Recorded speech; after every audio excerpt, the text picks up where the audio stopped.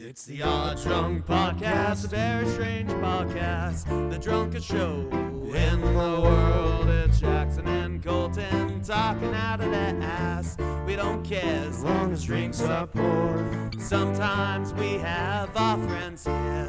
We will talk about anything. We don't care as long as we have beer. And if you let that whiskey ring. The Odd Drunk Podcast.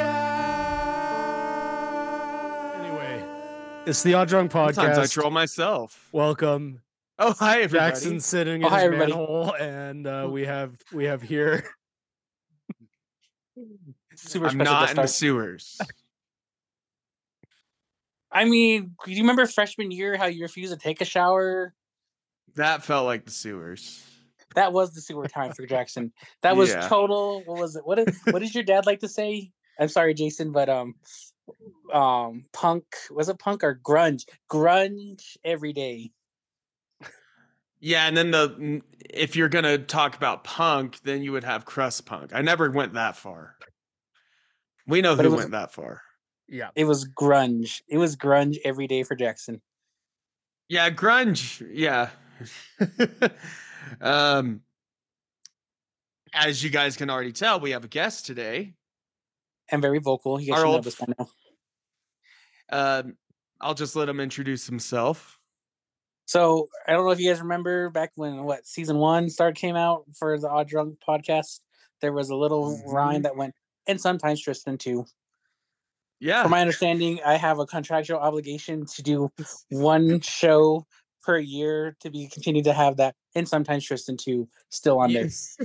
Exactly. That's not on there anymore, though. Honestly, we haven't broken that rule though. You could use that old intro if you wanted, Colton. You could throw it in there. Maybe we'll throw in the old intro on this. But it's not inaccurate. So this is my contractual obligation for the 1 year. But we invited Tristan here, not just to shoot the shit, but to talk about something all three of us care about. And we haven't talked about it in a long time. Yeah. We're talking about African children that are starving. Yeah, if you donate today, we can help the foundlings. Yes, the foundlings. We can help the foundlings that we are going to adopt into the Mandalorian culture from Africa. Yeah, because we're talking about the Bo-Katan. I mean, the Mandalorian. It felt like Bo-Katan season. It's the Bo-Katan show. No, the Bo-Katan featuring sometimes Mando too. This is the Mandalorian season 3 featuring Din Djarin. I recently picked this up. Bo-Katan herself. I gotta say though, that figure doesn't do Katie Sackhoff justice because she's thick in the Mando. Dummy thick. Yeah. I don't think we're the only ones to notice that. She wears that armor well. She wears it well. Star Wars fans are very horny. We all know this. Oh yeah.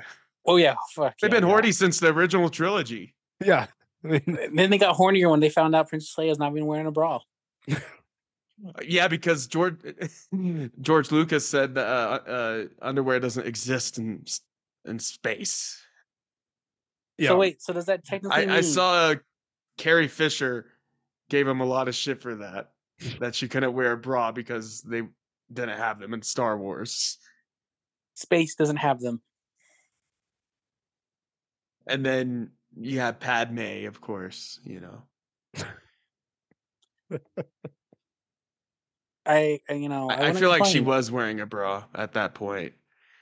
I don't think that would have slide. But yeah, we're here to talk about Mandalorian season 3. We're probably mostly going to be talking about the finale in the last couple episodes. Yep. Because that's where things actually happened. I liked the season. I think it was fine as a whole. As a whole, I have some issues. Hold on, Jackson. The hell do you think you're doing? What am I doing? Oh, we got to What are do you? the. What are you drinking?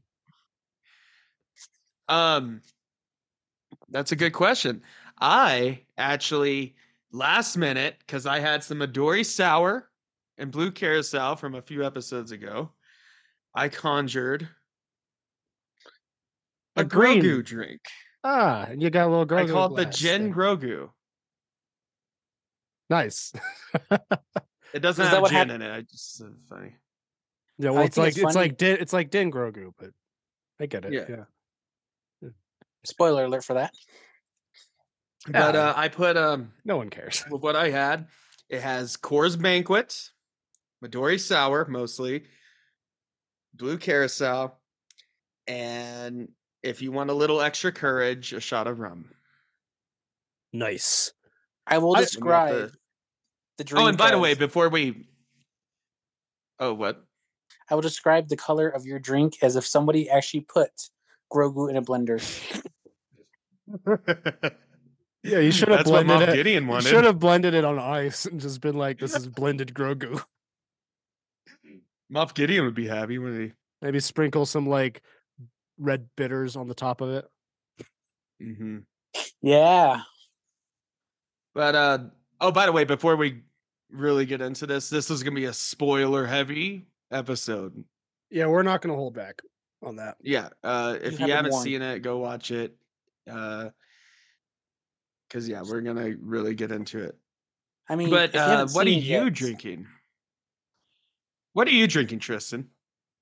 Oh, I am drinking one of Mexico's finest imported ales. Tecate. No, Corona. Okay. You guys already know Correction, me. it's one of Mexico's imported. Only slightly better than Tecate then. You know what? For the summer, I mean, you can't go wrong with a Corona in the summer. I'll never complain about a Corona. But you gotta drink Lime. Modelo if it's available though. Hey, fool! It is Modelo time all the time. A las 11. But if I had a choice though, and I had a chance to actually, well, I did go to the store real quick, but I'm preparing for an all-night Call of Duty session. Nice. Getting ready to lose, but if What do you play on? choose Xbox. We might be able to do crossplay. You can if you have Warzone 2. Which one do you play on? I play Warzone 2. Okay. Because I mainly do Me and DMZ and Battle Royale. Nice. Me and Colton probably be really bad at that because we've just been playing zombies. And I am famously very bad at any type of Call of Duty, whether it's zombies or regular Call of Duty. Yeah.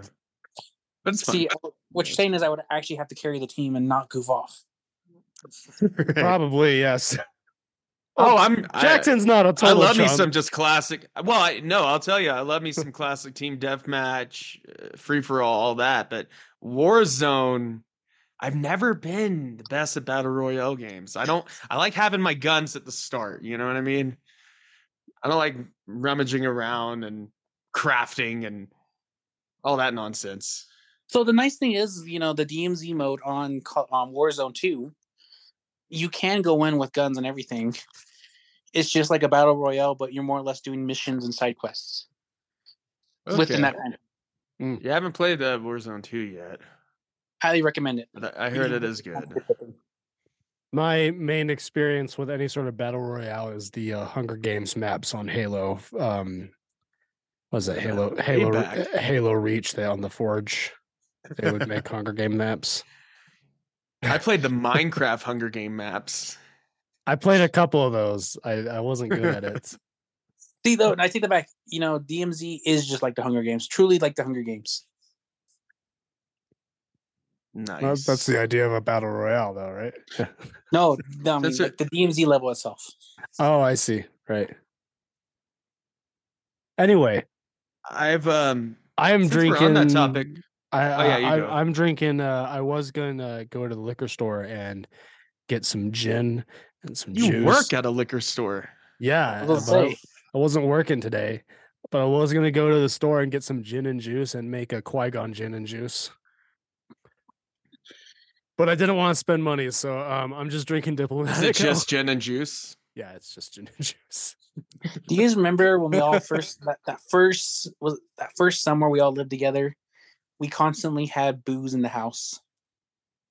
I still constantly have booze in my house. No, we made it a point that if something went out, it was I replaced immediately. I remember we always. Well, I remember at one point we had a few like 30 racks of just cheap beer, just like Options. PBRs. Yeah, we had and that was mostly Caleb's doing. Yeah, that's the reason why we had Rolling Rock and Bush laying around. Yeah, I would never. That was a dark time for us. Ooh, Colton's running away. Do you remember those days though? Those were not to say anything different about my life right now, but if I could go back to that first round of us living together, I would. Those were good days. As what I liked about it, there was always something happening. There was always some kind of scheme. I mean, I wouldn't say there was always something happening. I recall one day, Jackson. Well, there was always an excuse. You and me woke up in the morning, and we both had the day off, and I was just like, "You want to do something today?" And you were like, "Sure." And it's like, "What?" And we both stood there until one of us was finally like, "You can play. Want a drink?" No, my favorite memories ever is just coming back home, and the entire living room was either a recording studio set up within 20 minutes, and then there was a drum set in the middle of it. Yeah, it was in Consiflux. Yeah. And Caleb brought home another couch that we did not have room for. Oh no, we were like stadium seating with that second couch. Yeah, there was a lot of couch in that house. There was a lot of things in that house. My favorite. My other favorite one. Its own ecosystem. Yeah, because we never threw food away. Yeah, those a little peek into the Odd Drink Pod's college. Well, no. What kind of bachelor life? I don't know what you would call it. None of us were in college. That's when we dropped out. Yeah. Well, not just a bunch of fucking failed or anything. We just couldn't. No, now Tristan. Now that me and Jackson are college graduates, we are far cleaner than we used to be.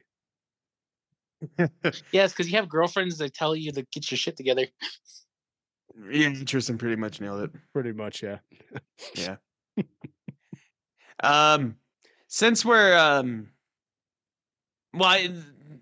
this is a good segue into one of our newest segments, where we just talk about whatever. Everybody talks about something, new games they played, movies they've seen, or whatever's going on in your life. Anything cool you want to talk about before we get into the real discussion.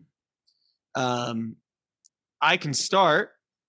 I finally got around to playing the new Resident Evil 4 remake. Nice. Loving it. I'm got the shotgun and the pistol. Got my pistol almost maxed out. Got my sensitivity settings where plays right, and it's a lot of fun. They did a really good job. I remember when they came out with the Resident Evil 2 remake, I was like, this is good. I never really played 2 that much back in the day. Mm-hmm. But 4, I played a shit ton. Even though I wasn't good at it, I played it a lot back then. And I was like, I cannot wait until they remake 4. And they did a great job. They modernized it, but it still feels the same. But that's a great the game, enemies are fast. Yeah. The enemies are fast. That's a great aggressive. game, and I really want to give the remake a shot. Like, you really should. It would run well on the Steam Deck. I know. I've heard there's a few changes they've made, in general to the mission structure. I'm still fairly early. Like that. I'm in chapter 4. All right. Yeah. I haven't noticed anything significant. The main things they changed was just the gameplay. Leon's faster, enemies are faster, more aggressive, but it's easier to deal with them because it has modern controls. Because if you go back and play the old Resident Evil games with the fixed cameras and the slow, turning and reactions, it's really hard. There's not much you can do about it. There's not a lot of old games where the controls have really held up super well. It's a few, but aside from like side scrollers, I guess, but side scrollers, there's a few. Huh? But like 3D games. Original controllers have held up. Yeah. Yes. Well, one day we will talk about Pong. Some of those old FPS shooters, like a lot of those Source Engine games and Doom and things like that, have aged pretty well. But some have not. No, definitely not. I finally watched Wakanda Forever. Yeah, you told me a bit yesterday. Yeah, and I have very mixed feelings about it. There's a lot that was really great. Namor was fucking rad, and I really like the actor. Really like the actor. Mostly, yeah. Shuri had a cool character arc. Ironheart was pointless. The CGI on her suit, it was just. That's another. It looked like a gripe that I have with this movie is the It looked special, like a PS3 cutscene. The VFX were bad in this movie. I mean, who am I to judge? They were still fun and like good enough to do the job. This movie did have a lot more practical effects in the making of, like, all the scenes in Atlantis or whatever they call it.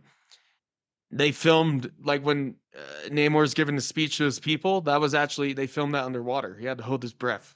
That's cool. I mean, there's a lot of really great scenes, but there's like some of the, the Ironheart suit and some of that CGI is bad. There's also just what stood out to me over the CGI was there's a lot of really bad compositing shots where there's scenes where someone rolls up in one of those flying machines that they use, and you can tell that this is just a green screen shot that's been overlaid onto a cockpit, and it's really bad looking. Also, the third act sucked. All I gotta say is, when they were saying the Midnight Angels for the Wakandans, I looked at their suits and I'm like, are they supposed to be paying a homage to owls or Anubis? Because I did not like their suits, and I did not. I'm so tired of the nanotech thing. Yeah, I mean, I don't like their suits in general, but like at least I was hoping that it would be a real helmet. Right. That would have been cool, but no. She pops up and then the helmet rolls back like that, and I'm like, really? I'm gonna say one thing. I will say this one thing every time I see these new suits. Tony Stark built that in a cave with a box of scraps. Scraps. Yeah. And then he got really tired of wearing it on set. Yep. So they slowly phased out the actual practical suits. Yeah. Sorry. No, but honestly, out of most of the Phase 4 movies, Wakanda Forever is still one of the higher points. I like Multiverse of Madness more. I really like Multiverse of Madness for different reasons. I understand. I know a lot of people don't like that because my sister watched it. She's tried watching it multiple times. She's very confused by it. Honestly, she's just like, I don't get it. It's just I love it because it's that Evil Dead kind of campy Sam Raimi style. Yeah. And you get to see Wanda kill a lot of people with her powers, and and you have Doctor Strange fighting himself. Yeah. See, this is what I gotta say though. I gotta say this about it. Unfortunately, Multiverse of Madness had to come after No Way Home. Yeah, and that was an issue because of COVID delayed the filming. No. It's not that. It had to be the movie that followed up. because we all got our expectations high what they were going to do for a multiverse. Yeah, exactly. But then we get this one, and we're like, oh well, all our theories came out to be true, and this, like No Way Home was totally just a fan service movie. Not taken away from it, it was a great fan service movie, but it's one of the best examples of fan service. But then Multiverse of Madness gave a little fan service just because No Way Home just gave it all. And so I remember everyone was like, "Oh, Toby's gonna come back in this. They're gonna have Superior Iron Man. It's gonna, they're gonna have all this crazy stuff." And hey, I was happy with Professor X. Like, I thought that was sick that he was in it. Patrick Stewart. Oh yeah, freaking Patrick Stewart. Speaking of Patrick Stewart, it's my turn to say what's new. Okay. Oh yeah, because you're a Trekkie. My childhood died this morning. Picard at 3 a.m. And I'm not gonna lie. They shut down the servers for Star Trek Online. Oh no, they're never gonna do that. That's still money. That's still a moneymaker. Oh yeah. Until that stops being a moneymaker, they're not going to shut it down. No. So respects to all the casting and everything for Star Trek Next Gen or Star Trek Strange New Worlds and Discovery. Love them all. You guys heard me. I only liked Discovery for certain aspects, but it got gooder or better at the end. But yeah, I heard Discovery's pretty good. But today, for a lot of people like me who grew up with watching The Next Generation, the series finale to Star Trek Picard was oh crap, my childhood is kind of over now. Technically it was over like 7 years ago, but it's officially over. Like the nostalgia of all my questions have been answered about the Star Trek world that I cared about. That's what Disney did with The Last Jedi to me. Or no, actually Rise of Skywalker. That was at that point I was like, I'm done with all this shit. But then Mandalorian and Andor, and we have all these good shows, and we have the Ahsoka show. So like, I'm happy with Star Wars again. So I mean, I know what you mean, but what do you remember how we felt at the end of season 7 of the Clone Wars? Oh, it's the end of an era. It's that kind of sad. It was that moment. It was like I feel a little empty but happy. Oh yeah, it was sad. It's a better realization of they've explored this as much as they can explore it, and now it's gonna. I mean, we have the Bad Batch, move on now. But it's also for me. It's like I was telling this to my mom. I know this sounds really weird, but I was like, it's weird because I grew up. Like I said, I grew up with these guys because that's what my dad used to put on to watch. So it was like I seen them get older and older. And it's weird. I can go back and watch another show, like an earlier season of them, and they look young, like in their 40s and 50s, and now they're older. And I'm like, yeah. I guess in the case of Picard, you can say that 40s and 50s is young for Patrick. Would be young. Yeah, yeah. I love Patrick. But anyways, he's let's get into the Mandalorian. Yeah, it was a hard week for Tristan. It was a hard week for Tristan. So. Do you want to start with the season finale or just a general? Let's talk about the season in general. Thoughts first. Let's start with the season in general because the finale has its own little segue. Yeah, because those last 2 episodes, if it would have been like that the whole time, I've been really happy. But yeah, for me, and we're gonna say it again for our listeners, even though Tristan already said it. Spoilers. Heavy. Yeah, we're not gonna. Spoilers. Sometimes we attempt to do a quick no spoiler review before we jump into it, but no, we're not doing that this time. No, not this time. Spoilers. This is a rare moment for the boys to get back together. Go watch the show if you've not watched it. This whole season, to me, I loved what they did with Bo-Katan's story and her arc. Reclaiming Mandalore. There's so many, and I think it's.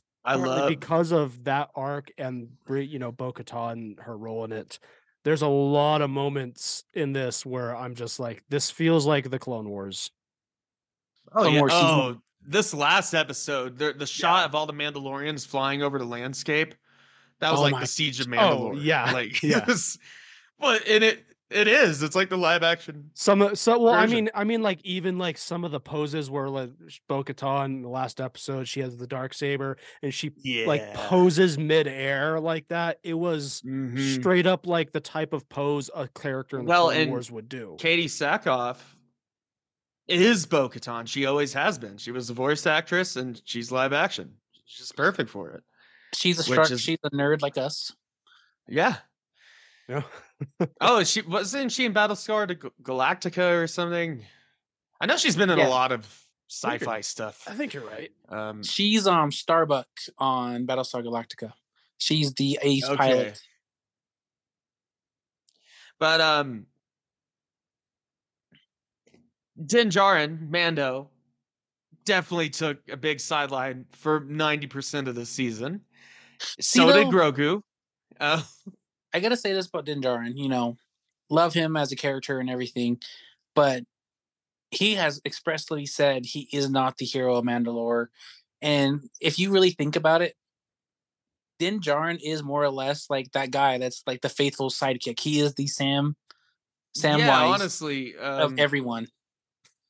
Yeah. That's what well, for the most part, I mean, he can hold his own. We see that. We'll talk about it. We'll get into that. Yeah. He what I like about him is that he's just content. He's happy with just being a cool Mandalorian bounty hunter and training Grogu. Like he had the darksaber, right? He could have, if he wanted to, he could have claimed leadership over Mandalore.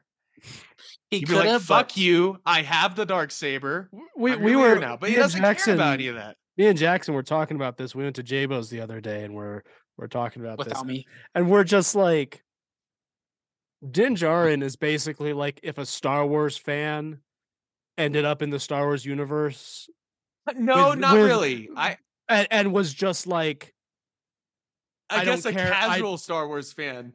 But because I love Din Djarin. Well, what I mean, like if you were playing a Star Wars RPG, like if they made like an open-ended Star Wars RPG, would you be all about retaking Mandalore, or would you just be like, at the end of the day, all I give a shit about is being a badass? He's the side quest guy. He likes doing the side quests, and that's a lot of the season. But he, what I like about him, he doesn't know a lot about the universe, about Star Wars. Like in the first season, he didn't even know what a Jedi was. You know, a lot of people wouldn't. Especially during that time. But because he doesn't need, and he doesn't need to. He's just like. But he knows enough about. And he's in his own Mandalorian tribe.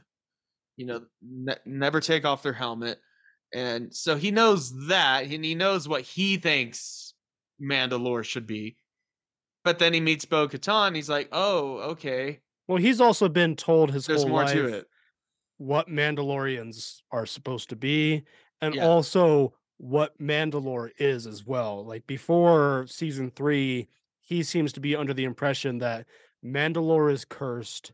Nobody should go back there. Ever. Well, yeah, that's what the armor told him. Yeah. I will say this, you know, my favorite line ever from one of my favorite characters in Star Wars.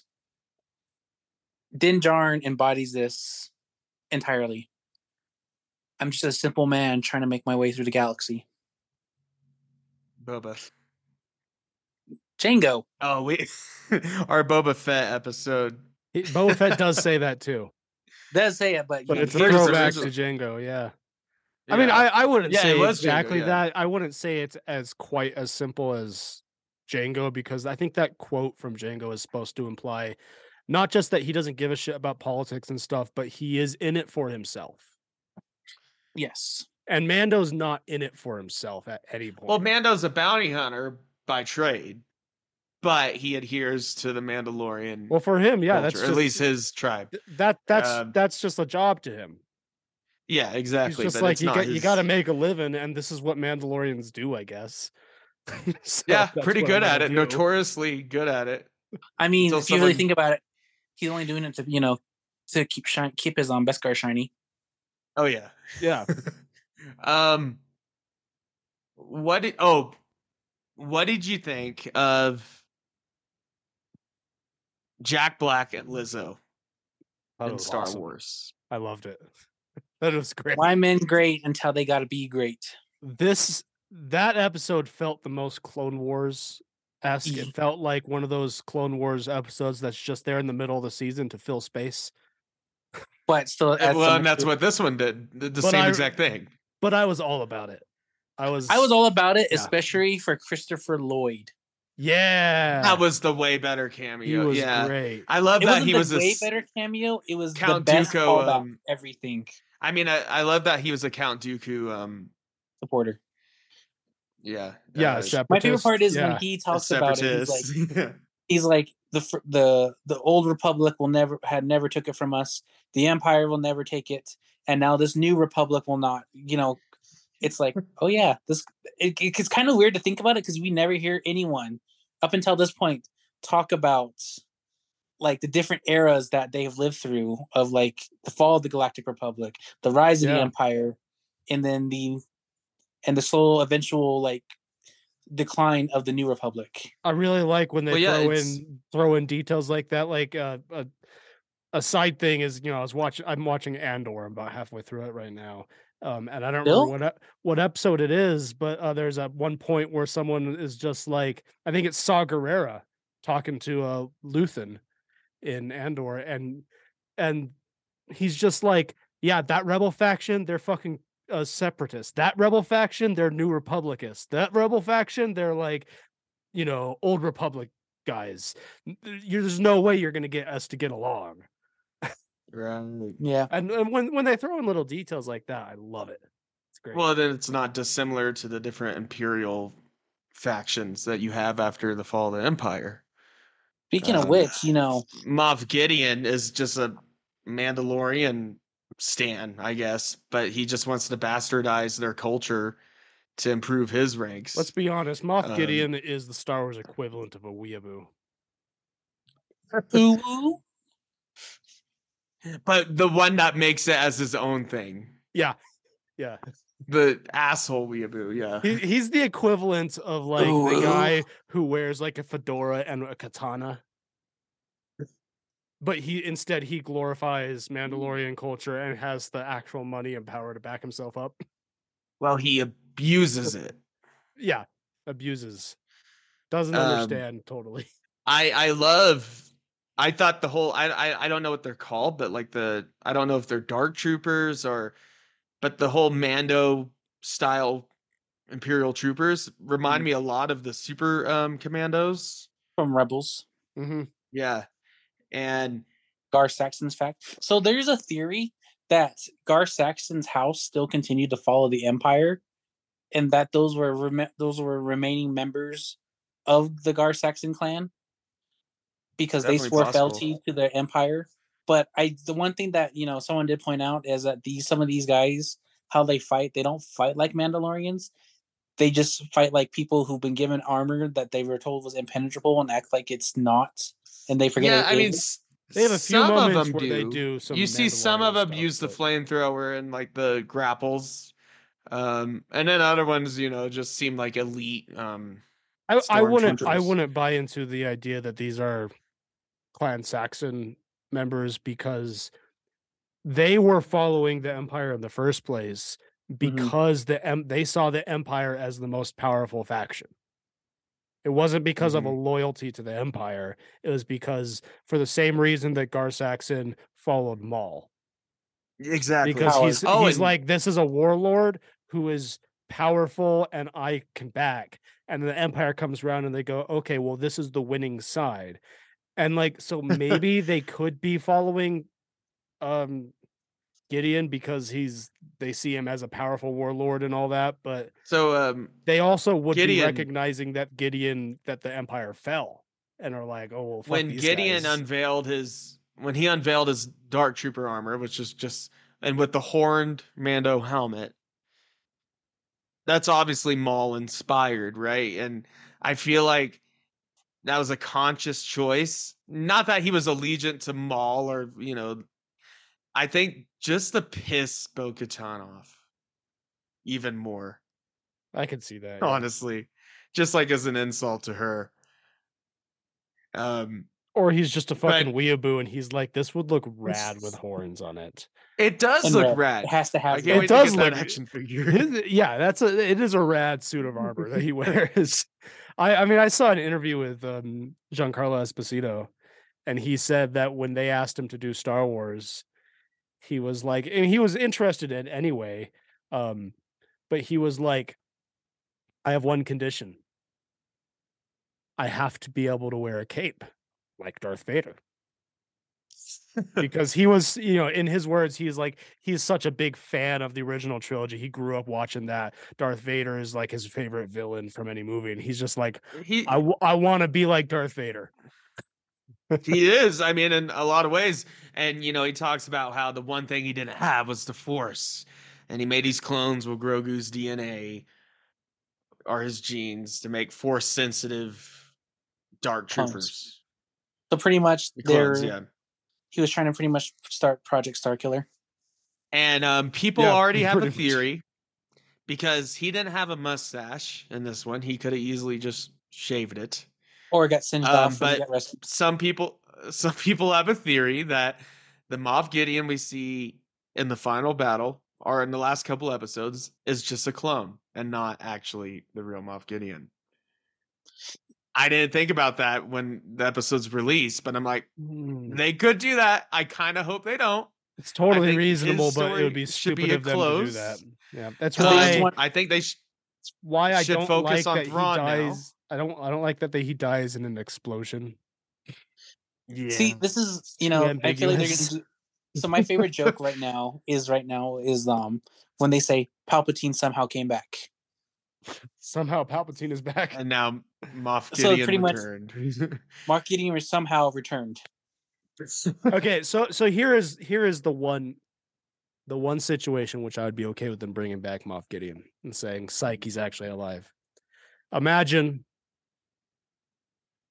they're gonna go in. They introduce Thrawn, but before we get to see Thrawn, you have Oscar Isaac show up and say, he just pokes his head in the door and goes, "Somehow Moff Gideon is back," and then he leaves.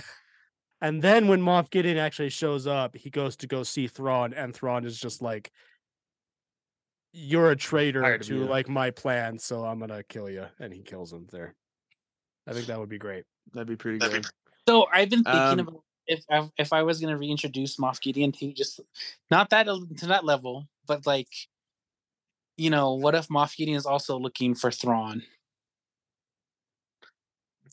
But he doesn't seem. but He the doesn't impression seem to be I got, looking he for didn't. Thrawn. I think he was just trying to usurp Thrawn. Yeah, there's the conversation. If his plan with would all have, the... if his plan would have worked, and Mando didn't destroy all his clones, he would have like the most powerful force in the Empire. Force sensitive Mando style troopers with Beskar armor. Basically, having Pretty hard to beat. Except Thrawn is supposed to be like, he is that smart though. Well, he's always a step ahead. He could probably figure out a way to. No, but I mean, I get the impression that Moff Gideon is like, when in the conversation where he's like, "Where is Thrawn? You guys keep waiting for Thrawn, so where the fuck is he?" I think I think he's being honest in that. He's just. I don't think this is about usurping Thrawn. I think this is about. He's just like, Thrawn isn't doing anything, so I'm gonna. I think Gideon saw that void of power, and saw this as his opportunity to be like essentially the new leader of the Empire. Well, like, you got to look at it this way too. Is Palpatine the reason why they're all like that, of waiting for someone to take control? Is because Palpatine consistently had his people fighting each other for that power that they were under. And they were trying to always one-up each other or usurp the other just to get that power favor, which is not great if you think about it, because if you're constantly getting your backstabbed to move up, you're not. That really just goes. That goes back to the Sith ways.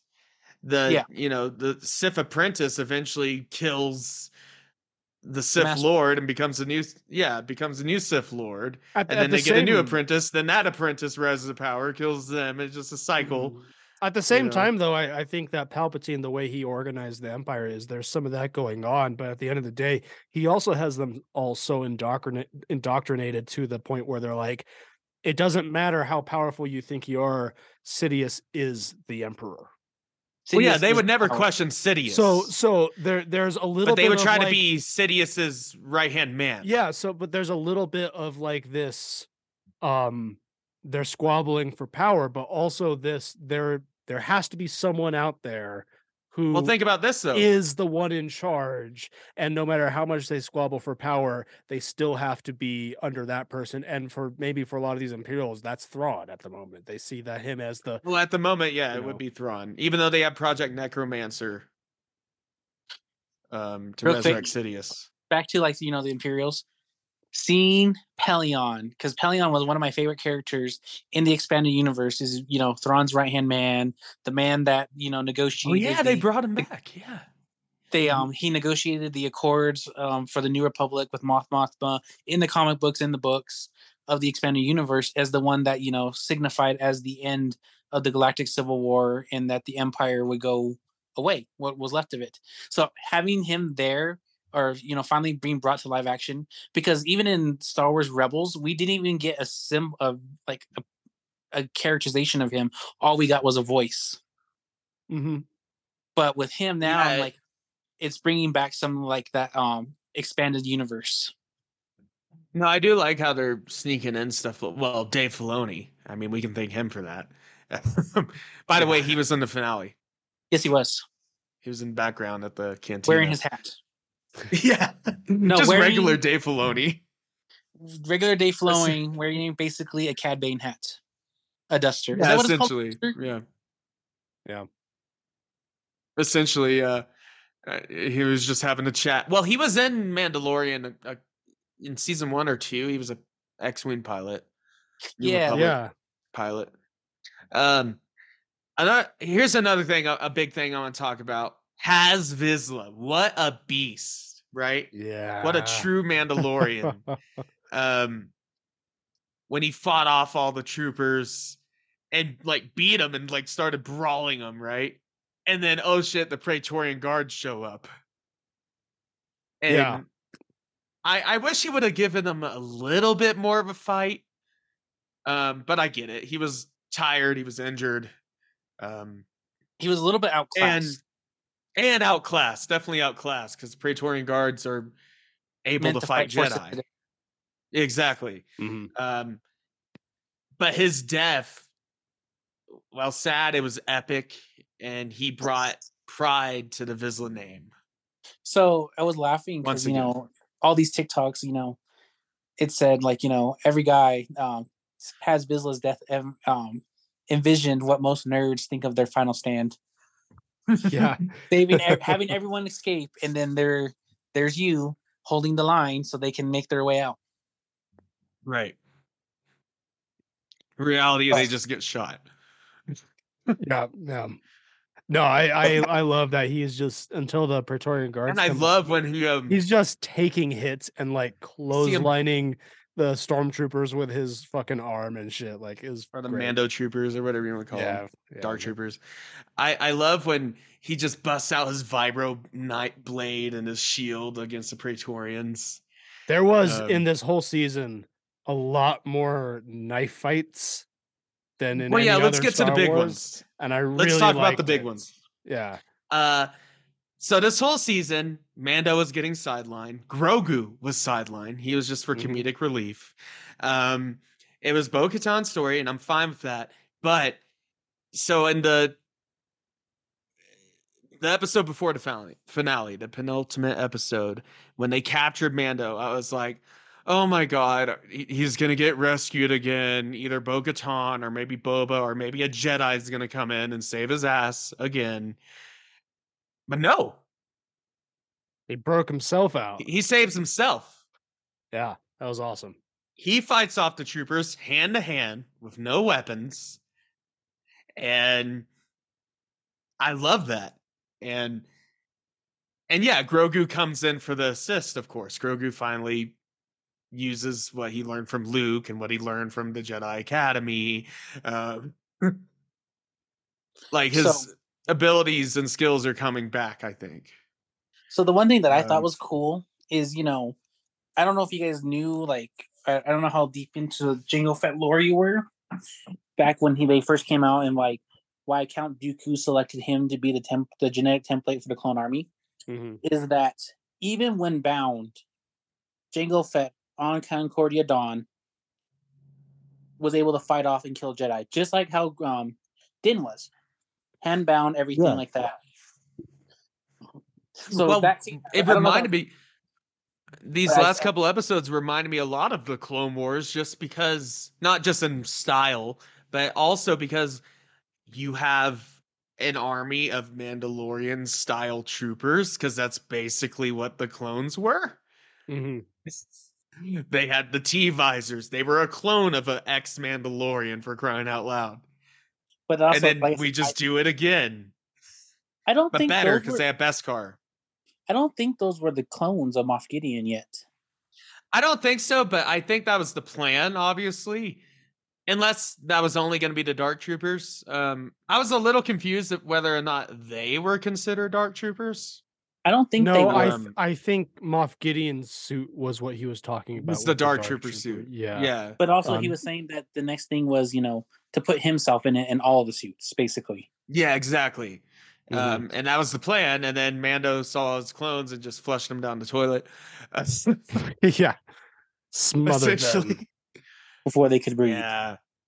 No, and what I love about the finale, just the desperation from Mando and Gideon. They're both Gideon obviously has the upper hand, but after he learns all his clones were killed, they're both just so pissed. Yeah. And then you have Grogu in his little IG-88 mech. Yeah, I love that. IG-11. IG-11, yeah. IG-12. Yes. Yeah, it's IG-12 now. But that didn't last long. But like when Mando, I love the scene with R5 disabling the shields, when he fights two at a time and everything, and he slowly acquires their weapons. He grabs a jetpack from them, all that. But then Mando, he tells Bo-Katan, he's like, basically, fuck it. You go with the Mandalorians, regroup. I'm going after Gideon. Yeah. Solo. He's just just going for it. He's just like, I'm here. I got it. It's someone's got to do it. Even when Gideon is way overpowered in his Dark Trooper armor, Mando still tries to hand him. Yeah. And he was going to no matter what. Oh, yeah, definitely. And then the Praetorian Guards show up, and then Grogu, they almost kill Mando. Grogu saves them. They go after Grogu, and that desperation when Mando's like, no, when they're going after Grogu, like that, I really felt that. And I like that they were still able to give Bo-Katan a moment to face Gideon, but the way they set that up she steps in when it made sense for her to be there in the first place. And as soon as she steps in, she goes, go help Grogu.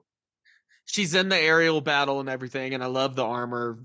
We get to see her bash heads in the air, all that. Yeah, the armor. But Bo-Katan just happens to see Mando getting beaten by Moff Gideon and flies in for the save. I want to mention in this episode the fight that I thought was, I think, the best fight in this season was when he takes on those jet troopers in that hallway with the different laser that's what gates. I was talking about, like the knife fighting, and he throws a knife at the guy and the guy falls back, and but the entire idea of like where he's telling R5 to turn off the gates made a really creative like fight scene. And the fucking mouse droids. Yeah, I thought that was mouse a really, droids just harass R5. Yeah. Now, is R5 the same one from New Hope? Yes. Mm-hmm. That's what I thought. Yeah. He went from being a scared coward to a. And he was in Legends. He was in Legends. Force sensitive. No, that was never canon. It was never canon. In Legends, I mean, not even in Legends. It wasn't canon. It was just a comic book run. It was a what if comic. Yeah. Oh, okay. Yeah. But no, it is the same, and he's a fucking rebel spy too. Fucking spies. I like when the what's the X-wing pilot comes in. Tav, is that his name? Teve, some I don't know. But he comes Harvard, in, no. and they're like, how'd you find us? He's like, I have someone amongst your ranks who served with me in the rebellion, and it's fucking R5. R5 comes out, and I'm like thinking maybe a Mandalorian served and then took the creed again. Yeah, I like that Mando trusts droids now a little bit. Not a lot. He's got R5. His little PTSD came out when he saw the battle droids and the B2s. Oh yeah. I love how he's just kicking them. So my favorite one ever is when they pay homage to the Ugnaught from the season 1, when he's like, I am Din Djarin, the Ugnaught, friend of I can't remember his name right now. Yeah. But they're like, I am friend to this. I have spoken. Yeah, and Bo-Katan's like, what the fuck was that? And he's like, you got to speak to them a certain way. Yeah. That was really good. Now the whole fight with Mando and the Praetorian guards. Loved it. I thought that was good. How Grogu obviously helped them out and saved them a couple times with the Force, but it was mostly Mando soloing 3 Praetorian guards. And he was like, something like exploiting the gaps in their armor in a really smart way. Well, because he knows he was shooting at their feet. He was going for the gaps in their armor. One thing that the Mandalorian in general, not just this episode of the season, does really well is that a lot of fantasy and sci-fi has a tendency to like have characters wearing armor, but then the armor gets generally just ignored in actual fight scenes and actual choreography, and that doesn't happen in this. Like they can't do that because they already established that Beskar is essentially it's lightsaber resistant or proof even to an extent. But they handle that really well in this, where he's not just hitting them, he's trying to get them on the ground so he can stab them in the throat, type of thing. Yeah. But that scene showed me that Mando can really hold his own, because the Praetorian guards could give Jedi Knights trouble. So I saw one of the things I was thinking about before the finale, I was like, are they gonna bring Ahsoka or Luke? And I was like, part of me would love that. Another part of me would be like, what would they do? Because if you bring in Luke and you have him struggle against Praetorian guards, that weakens Luke. Mm-hmm. And if you wanted to stay true to his character, he would just wipe the floor of them, no problem. So wouldn't it be that interesting? Also, I think same thing with Ahsoka, she would wipe the floor of him too. Looking back on it, it also just wouldn't make sense for a Jedi to show up. Like, I think why would Luke be there? I think the only reason is because of Grogu. He would sense he's in danger, that kind of thing. I'm wondering what you guys. So. Well, unless continue, sorry, this is a unless Luke had the whole idea of Grogu made his choice. He chose the Mandalorian. Yeah. So that's what I was gonna say. Yeah, I'm wondering what you guys think. I want to talk about briefly. Earlier in the season, what do you guys think of the Coruscant stuff that happens? Okay, honestly, so that's kind of the most contentious thing. You go, Tristan. I want to hear what you think of this one. So for me, what I love a good subterfuge, kind of esque movie, like Captain America's, the Winter Soldier. Espionage, yeah. I like espionage, and I love the Imperial agent that supposedly went through rehabilitation, but was still loyal to the Empire. I love that idea of, even at its beginning of the New Republic, it was already doomed to fail because of internal subterfuge, and it's basically infighting.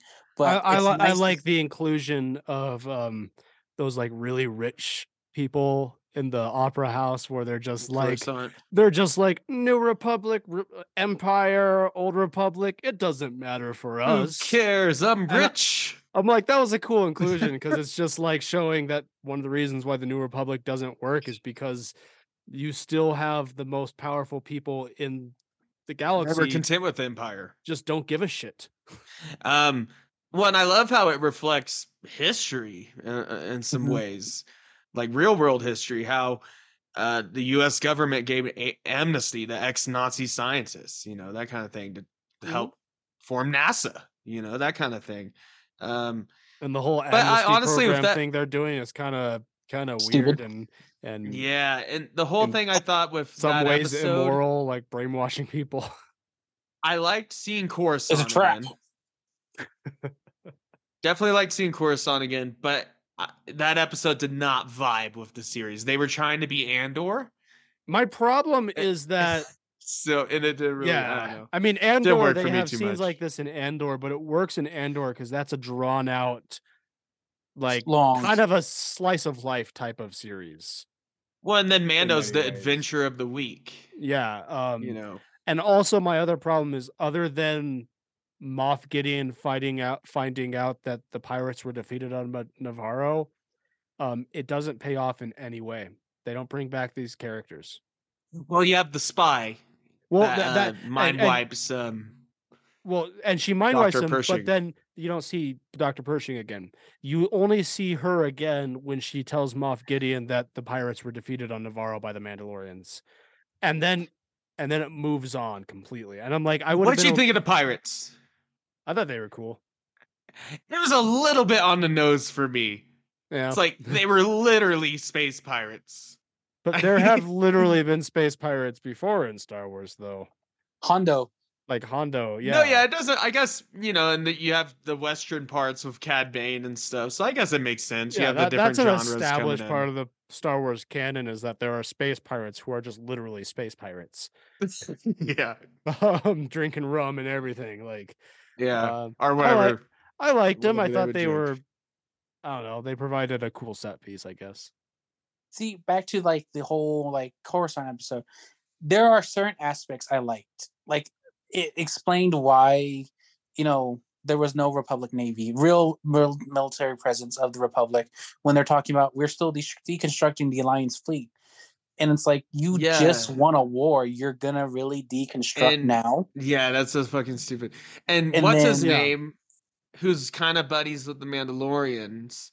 Well, not the Mandalorians, but Din Djarin. He relies on the Mandalorians. The rebel captain guy, yeah. I mean, the Mandalorians saved Navarro. I'm also by the end of the season, disappointed that they brought in the cameo from the guy. It's the actor who's in like Dewey Cox, where he's where the guy in Dewey Cox, the black guy who's like you never once paid for drugs, that guy. They brought him in as like a New Republic like colonel, and they didn't do anything with him. He's just in one scene and he doesn't even do anything funny. He's a really funny actor. Like, that was a missed opportunity as well, because that's Tim Meadows. Yeah. See, though, I know I keep going back to it, but I love the character of the spy that's in the New Republic. She's a great character, and she knows how to manipulate the system, and it's just there's so many regulations they have to go through. Like at the end of the season, where Mando's like, "Hey, I'm a bounty hunter. I'll hunt down Imperial warlords for you, for the New Republic." And he's like, "Well, with the regulations, everything, I don't think they would let it happen." He was like, "Just don't tell him." Yeah. No, he's just like, you already decided yes. He's like, you want me doing it, and you know that we can figure out a way to do this under the table. Oh, and another big spoiler let's do we it. gotta talk about. Grogu is officially a Mandalorian apprentice now, adopted by Din Djarin. This is the way. Cheers. This is the way. Now let's just Grogu is a goldmine of a character. Yeah, because his species at least lives till 900 years old. They're extremely powerful with the Force, as we've seen, at least with Yoda and Grogu. Obviously, like when he blocks all the explosion and everything. Like, we haven't even seen Yoda do something like that, unless he did it in the Clone Wars. I don't know, but he's naturally very powerful with the Force, but he's going to be a Mandalorian. And the last Mandalorian Jedi, who was Pre Vizsla? No, that was been Tar Vizsla. Tar Vizsla. Pre Vizsla. Oh, Tar Vizsla. Yeah, Tar Vizsla. Yeah.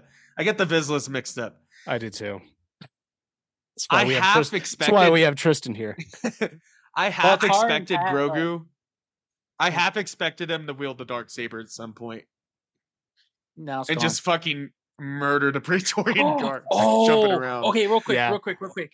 I do have one thing.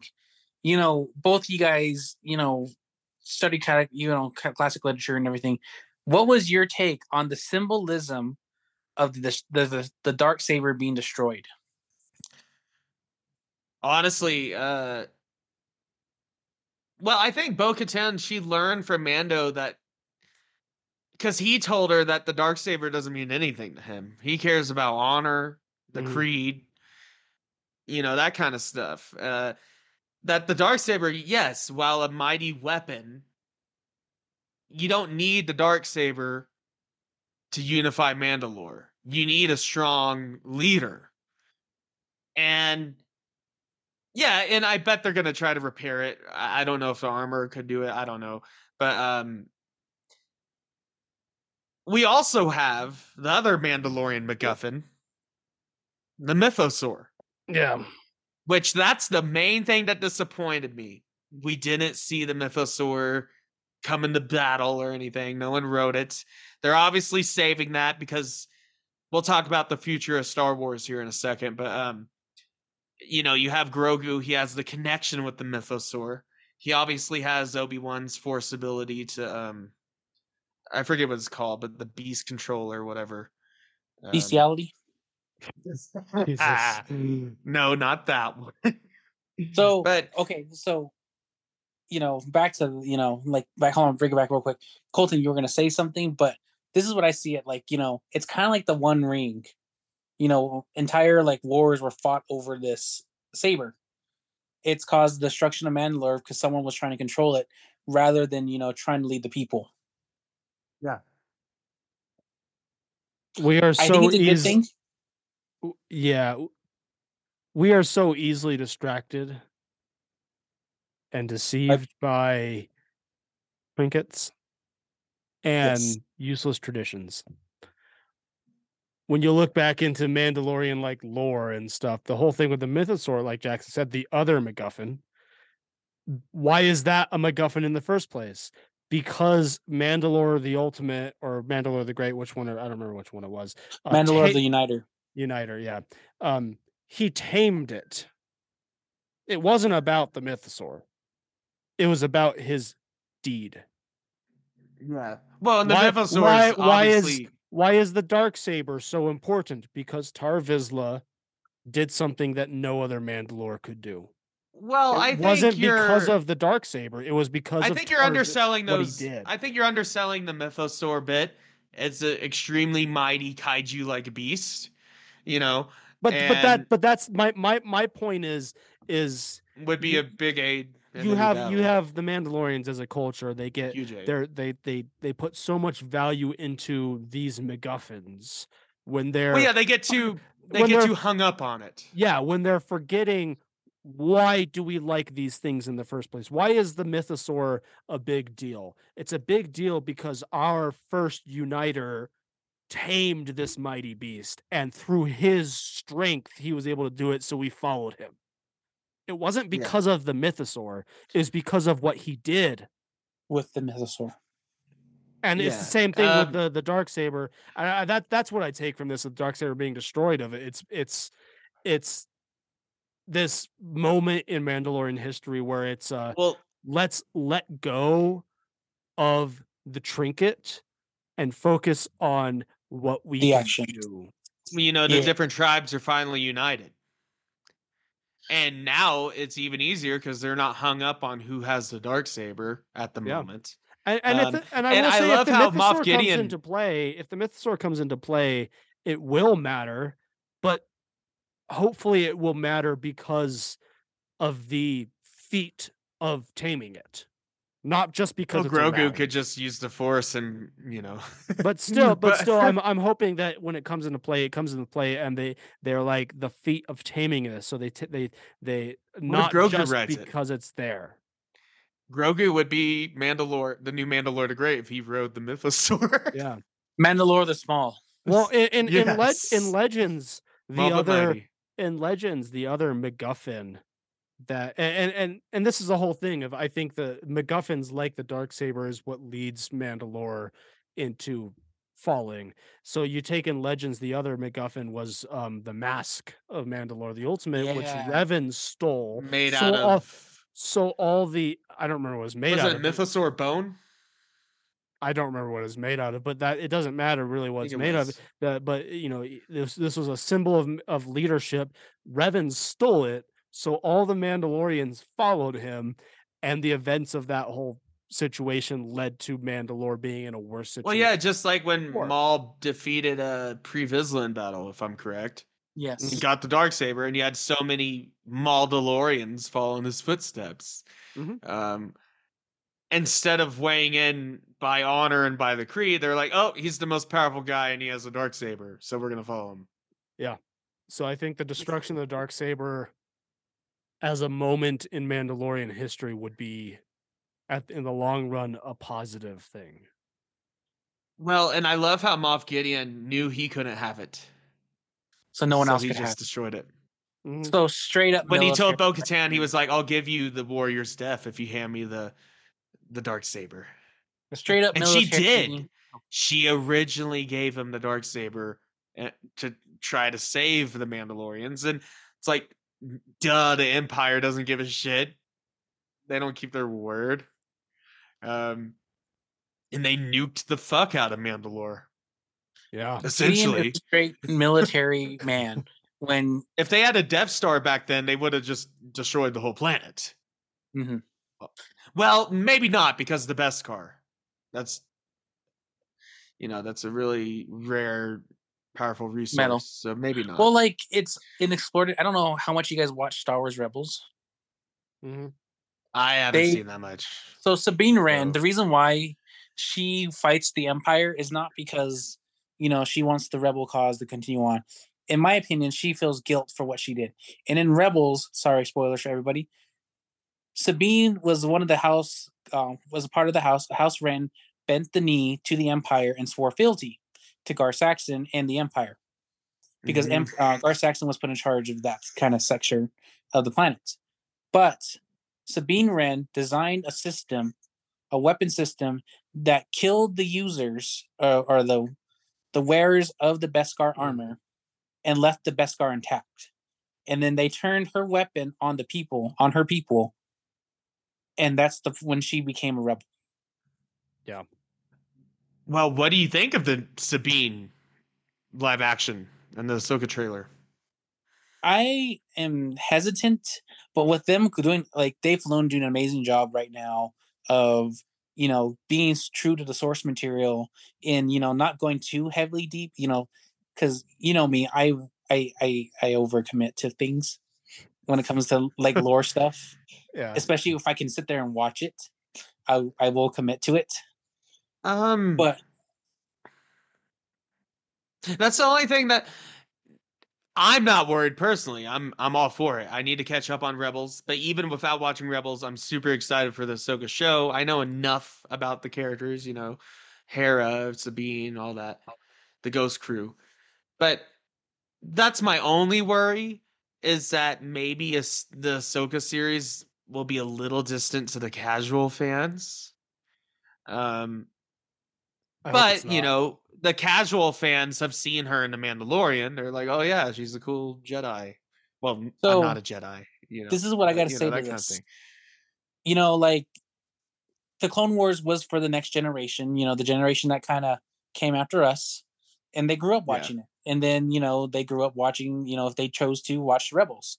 So for them, this is normal, like. Oh yeah, definitely. If you know who Ahsoka is, then you are not a casual fan. You're like, oh, this is the way. Well, I think Ahsoka's a little bit more of a casual fan character now, because she was in Mandalorian, she was live action. That's the thing. It's why I would say the mentality of, if you know about this stuff, you're not a casual fan. It's like, well, I mean, my experience talking to people is that you either are really into Star Wars or you're not at all. Mm-hmm. At this point. Right. Either you just watch the movies or you don't Well, watch any there's of it. there's people out there, guys, that like the sequel trilogy. Yes. And good for them. You know what? May the force Good, bless them and all. the Most of new them are children. generation the generation okay. that grew up with the sequel trilogy, if they love it, I don't want to take that away from them. Well, it's like us. But that's just not my Star Wars. It's like our just generation. not- Like we love Exactly. the prequel trilogies because what we grew up on. It was new and coming out. Yeah. And then original fans, they were kind of haters. They're like, I think most of the boomer fans have come on to the to the prequel trilogy now. No, but yeah. But yeah, at the time it was it was whack. But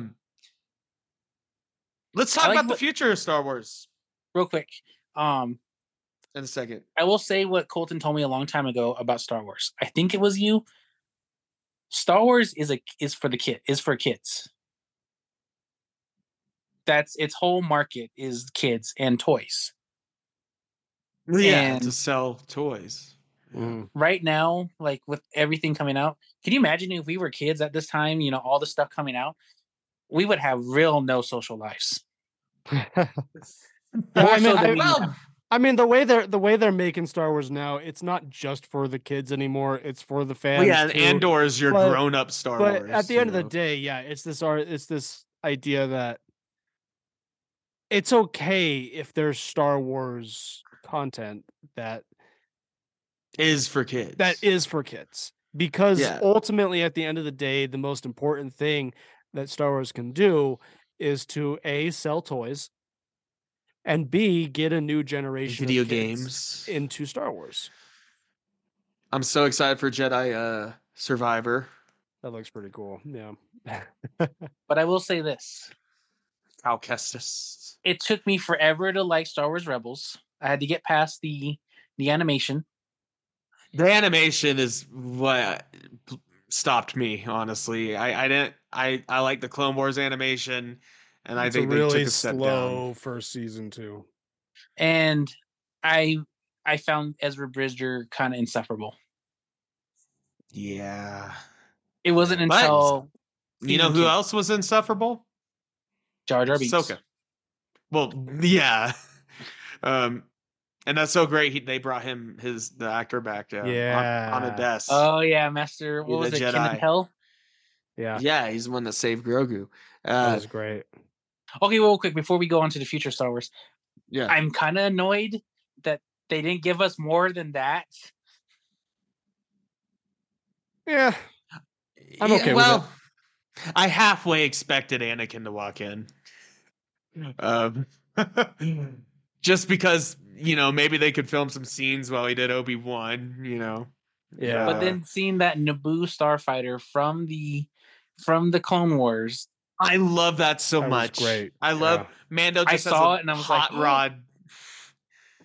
Yeah. He has a hot rod in one. Sorry, the yacht that rescued Grogu.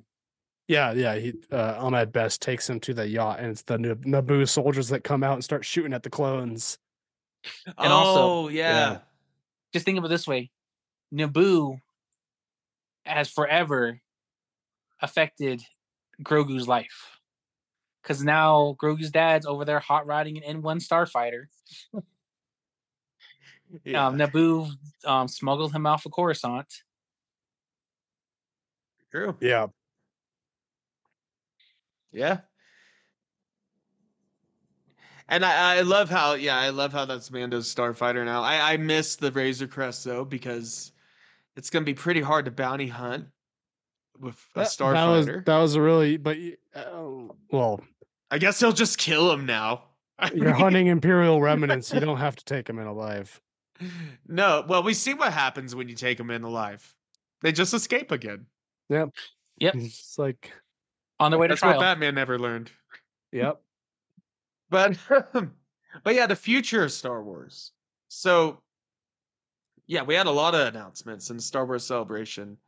Yeah, we got the Ahsoka trailer, and Tristan, I want to know what do you think of these dark side users in the Ahsoka trailer with the orangish lightsabers and all that? So we did learn, there are cults still within, cults that worship the dark side, light side, everything like that throughout the galaxy still.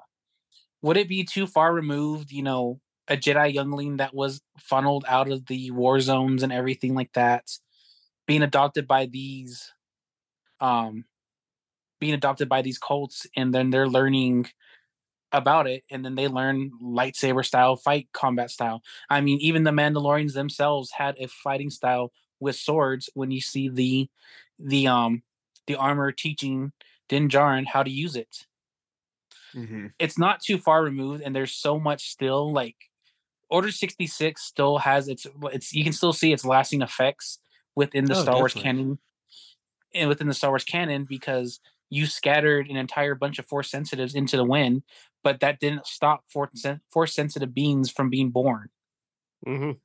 And it's kind of like, if you're on a planet that's kind of backwater, you see someone able to do something with their mind or do strong feats of, something like that, they're going to be revered as, like saviors, gods, superheroes.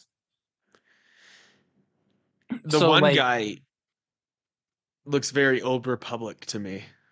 But also, in Star Wars has done these weird things where people who are from the Old Republic are making appearances during the rise of the Empire because stasis pods or suspended animation and everything like that. It's not. And that's. I'm wondering if maybe he is like an Old Republic guy somehow. Because we have the world between worlds. And that's what I'm a little worried about. I'm like, how far are they going to go into time travel with Star Wars? See, though, Ahsoka is the Ahsoka that we see now is the product of the world in between worlds, because she was saved from her actual fate by Ezra Bridger, where she would have probably been struck down by Anakin on Mandalore. But if you really think about it too, like Jedi that are reading into, like, they have no other way, like, we see Ezra, we see Luke and everyone like that. They're finding ways from masters and everything like that. Someone who was a part of the Order, and then there's now younglings who are just pretty much imitating what they read about from the Old Republic scripts. And so, we imitate what we know, and if you don't know anything, you're going to imitate the first thing you see. True. Especially when you're looking for, oh shit, why did I was able to push that woman off a building without touching her? Yeah. I'm so glad they're bringing the Ghost Crew back and everything. Zeb showing up on freaking Zeb. Yeah, he was a Mandalorian. I didn't even realize it was Zeb. I just assumed it was. It's been a while since I've watched Rebels, so I just assumed it was another guy of his race. But no, it was the voice actor and everything. It was once I heard it, I was like, I know that salty voice. But I like when they handle cameos like that. I think these dark side users in the Ahsoka trailer, I think they're gonna be, I don't know where they'd be from, but I think they're gonna be related to that Sith cult that we see on Exegol. In some way, they're gonna be related to that, Maybe failed Inquisitors. I don't think that. I think they're separate from Inquisitors. The orange, lightsaber core. They're not pure orange. They're kind of a blood orange. Maybe that indicates that maybe they tried to bleed a crystal, but it didn't work. Or they tried. Maybe they still have a little light side in them. I don't know. Or. Because we never really got the answer. What happened to the Inquisitors after Vader? I assume they die. I would hope they died, because they're the worst. Freaking. A lot of them are dead by the end. A lot of them are dead. Most of them are dead. Vader killed a few himself. By the time the original trilogy happens, most of the Inquisitors are dead, either by the hands of. But we see an Inquisitor, or Ahsoka, or Obi-Wan, or Cal Kestis. We do see an actual Inquisitor in the trailer with a red Inquisitor saber, dual saber. Okay, so I want to ask you guys something. We never got a definitive answer what happened to Barriss Offee. some people are still trying, for years and years, they're trying to get, Barrisophie became an Inquisitor. I don't think that's a reality. Just because what she was pushing during the Wrong Jedi's arc is more or less, I feel like Vader would have just killed her, or someone would have killed her because her views don't align with the Empire. I'm not sure. But where do you guys stand on that? I don't know. I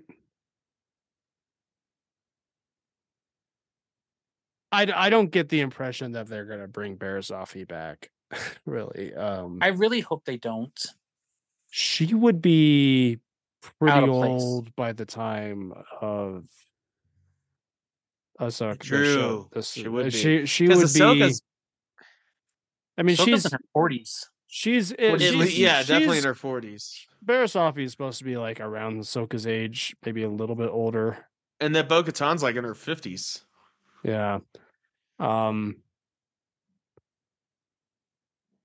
Yeah, I don't know about Barrisophie. That would be a weird one. Leading into the future of Star Wars. Well, actually the past. So they announced a few new movies. Dave Filoni's doing one of them in the New Republic era, which a lot of people are speculating that it's going to basically be an heir to the Empire movie, but modified with these new characters, with the Mando, with Grogu, with Bo-Katan. Pretty much being a Avengers level threat. I mean, sorry, threat. What would we the Filoni Avengers threat? Yeah. But also we're getting, so James Mangold, who did Logan, which I love that movie, is doing the Dawn of the Jedi, 25,000 years before the Battle of Yavin, and even before the Old Republic. So, what do you think that's all going to be about? The Dawn of the Jedi is going to be spelled, or it's going to be pronounced Jedi, not Jedi. Jedi. I think this could be really cool, but my worry is that it's going to be just so full of exposition that it's going to come off as treating the audience like they're stupid, which, I mean, the audience is stupid. Yeah, but even if the audience is stupid, you should never treat the audience like they're stupid. It comes even if the information, like, the audience doesn't know that information,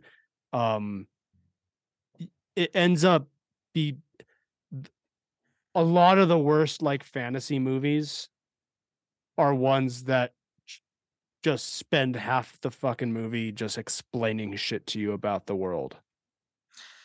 Well, I think this movie could end up being very visual, very epic, a big fantasy epic, something we haven't really seen in Star Wars, and I would love to see, like, the force imbued swords, stuff like that. Vibro blades. I think as far as exposition, Sith. I don't think it's actually that big of a problem. All they actually have to do is just in the opening crawl. Star Wars movies like to do that, right? Just say, this is 25,000 years before the Republic, the beginning of the Jedi. Years. And I think everyone will just be, and then from that point on, they don't have to explain shit. You think we'll see the Sith race? The original Sith race? That would be very cool. So, do you think we'll see what are they called? The Infinite Empire, the Rakatans. The Rakatans, yeah. I think the Rakatans makes more sense than the Sith race. The Sith race comes a little bit later in Star Wars lore. They're not. The Sith came quite a lot later than the beginning of the Jedi. Jedi has been around a lot longer. So I have an idea for the opening crawl. In a galaxy far, far away, there are exceptional beings imbued with the powers of the Force. They go out there and take on galaxy-wide threats that plague the galaxy. These are their story. Dun dun. Let's make a Law and Order episode. I think it'd be great if the Rakatan Empire was the enemy, the enemy faction in that movie. That'd be cool. I would like to see the Rakatans and see like at the end of Yeah. the end of the closing credit scenes, you see the Star Forge being built. I would also like to see the mozzarellans and the parmesanans. And the Oregano aliens. And the calamaris. You guys are missing the point. It's all cheese. Ricotta. Well, That's I what I was said, fried oregano. calamari. That's an I was Italian. trying to That's say an oregano. appetizer. You would get I thought you were Italian talking about a restaurant. pizza. I'm talking about cheese. I was thinking Italian food. Ricotta, I was mozzarella, thinking, like- Parmesan. I thought you I were was doing an thinking- Italian thing. No, I was thinking doing a a pizza. cheese thing because the Well, ricotta. cheese is Italian, isn't it? It's No, not some of it. exclusively Italian though. I Some happen to mention cheese. Italian cheeses there. Fine, the cheddars and the. No, I actually my mind when I heard American. oregano once you said mozzarella and the parmesan. Mozzarella, Parmesan. My mind went to pizza automatically. Yeah, Yeah, and that's Italian. and I was making a joke about how the ricottans sound like a cheese, like ricotta, Oh, the cheese Well, ricotta. Yeah, the Mon Calamari race. Hello. Oh, okay, that's true. Yeah, The the ricottans versus the ricottas versus the calamaris. Well, the Ricottans would stomp in that. I bet Let's someone's just be real. laughing at us just seeing our. But I think calamari is a lot more expensive than ricotta, though. I gotta say one thing. I Is it feel like gonna be? Yeah, ricotta. I feel like Michelle's gonna hear this. expensive. Michelle's gonna hear this podcast and just be like, "My boys are Maybe. back together." Maybe she hasn't listened in a long Yeah. time. Actually, Well, I've talked to her okay, about it. okay. Michelle, if you're listening to this podcast right now, just go on our walls and say, "I know." Just Yeah. put "I know." It's okay, Michelle. I Hey, also don't we have listen to this Twilight podcast. episodes. We have Twilight episodes. Listen to that. Another movie. So we have Dawn Jedi, the New Republic movie, which is basically be the Mandalorian movie, and then a Rey movie. Rey, 15 years after Rise of Skywalker, forming a new Jedi Order.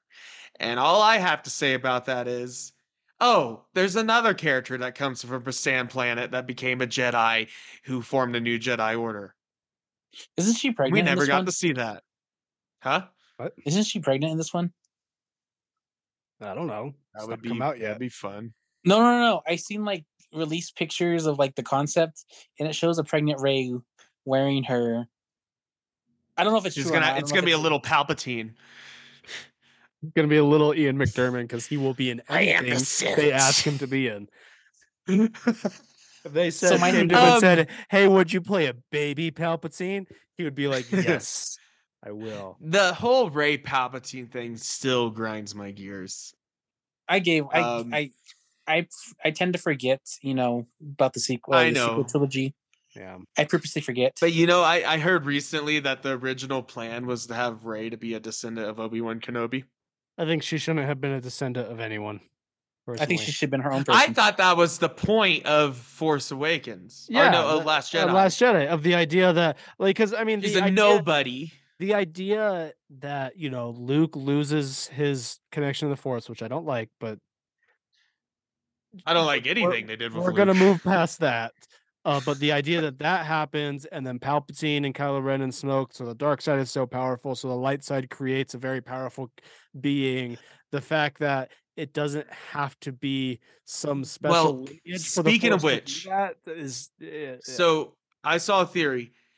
So Anakin and Grogu were born the same year. Mhm. What if Grogu was the light side balance to Anakin this whole time? Or what if? Well, Now hear me out.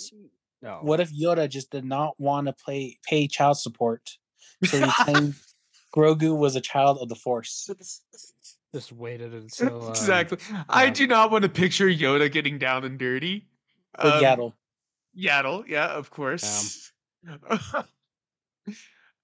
Hold No, on. I hope- I don't like the idea of that, like that baby, that Grogu like balances. No, but they were Anakin. born at the same time. But Grogu's well, I 50 don't years old.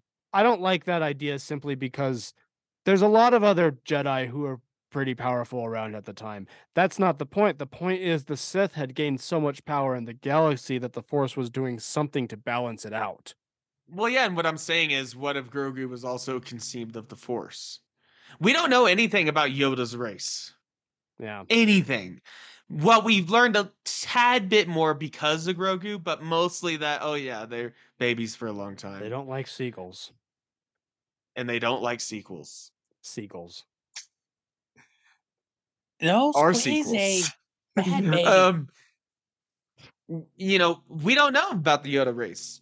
George Lucas never gave us that information. He never will. But it's not in his hands anymore, unfortunately. George Lucas sadly never described the sexual behaviors of Yoda's race. Of Yoda. But we don't know. I mean, Oh, what if God. Yoda's race are just like Force beings? I mean, we don't know. Or maybe they're just like little frogs. Well, they lay like eating eggs. frogs. Yeah. We know Yoda did too on Dagobah. I think Kermit is a Natural enemy or natural natural predator. enemy. Yeah, is a like a relative of like a relative cousin species. Kermit's Force sensitive. No, Kermit No, I is didn't say that. as natural prey to Yoda species.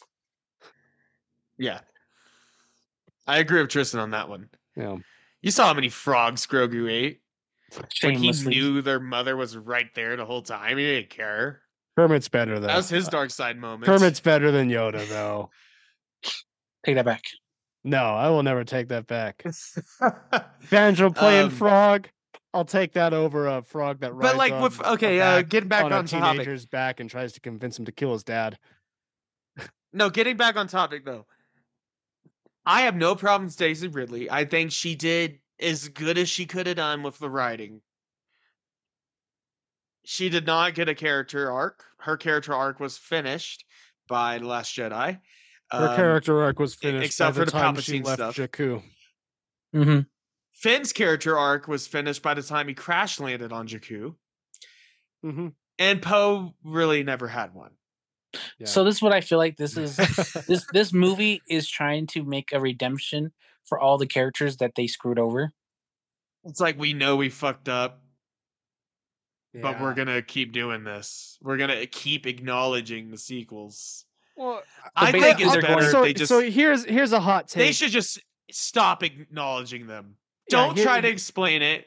Here's Leave it alone. Here's a hot take is I don't think they should stop acknowledging the sequels. I think they should.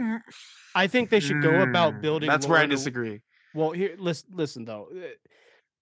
They should go about building lore in a way where it recognizes the events that happen in the sequels, but you don't have to watch the sequels to know what's going on. I don't want to recognize those events. But hear me out though. It would be really stupid. They killed my favorite character in front of me with no remorse. It would undo a lot of work.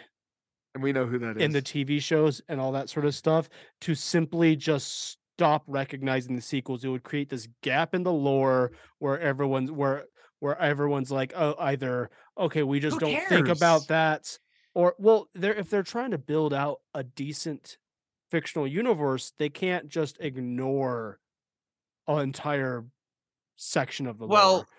It's 1 year of the lore. The whole First Order saga is 1 year. No, it's about 3 years. If you look at the timeline, it's actually 1 year, the whole sequel trilogy, though. But the First Order was around for longer than just 1 year, though.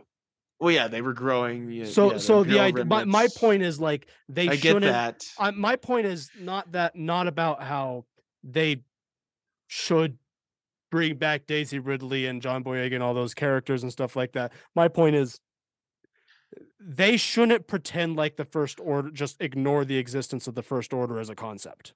I agree with you there. I think it should just be a thing. It should be a thing that happened. They acknowledge it, but then they just continue.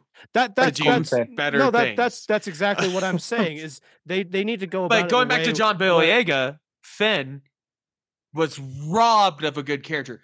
He could have been the main focus of the sequel trilogy, or ex-stormtrooper that ends up becoming a Jedi. I mean, they hinted that in The Force Awakens. He wields saber, and he actually survives against Kylo Ren for a little bit. You know, he should have been a Jedi. Yeah. Or at least started his training. And maybe he'll be in the new one, but I think John Boyega's pretty much like done with it. Yeah, he doesn't as seem far like as I know. he seemed like he was burned by Star Wars pretty bad. Like he's not. Most of those people were. Harrison Ford was smart enough to just, have Die. Han Solo get killed. He Yeah. wanted him to die in Return of the Jedi. That's how fed up he was already.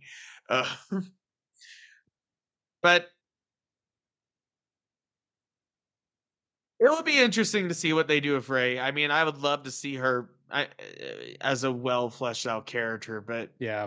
No. My whole Rise point, of though, Skywalker killed all my hope. my whole point with the sequel trilogy is that it would do more damage than good to just completely pretend it doesn't exist.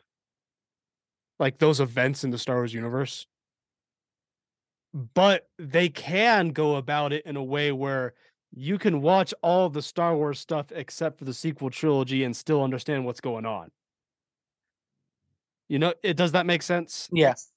Like they can still say I see what you mean. First but... Order is a thing. The Resistance was okay. A thing. I get all that you. sort of stuff. These general events happened. You don't have to watch the movies. Jackson but, has to.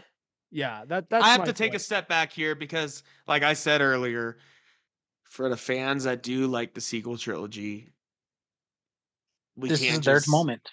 We can't ruin their moment. True. Yeah. And we can't rob them of this.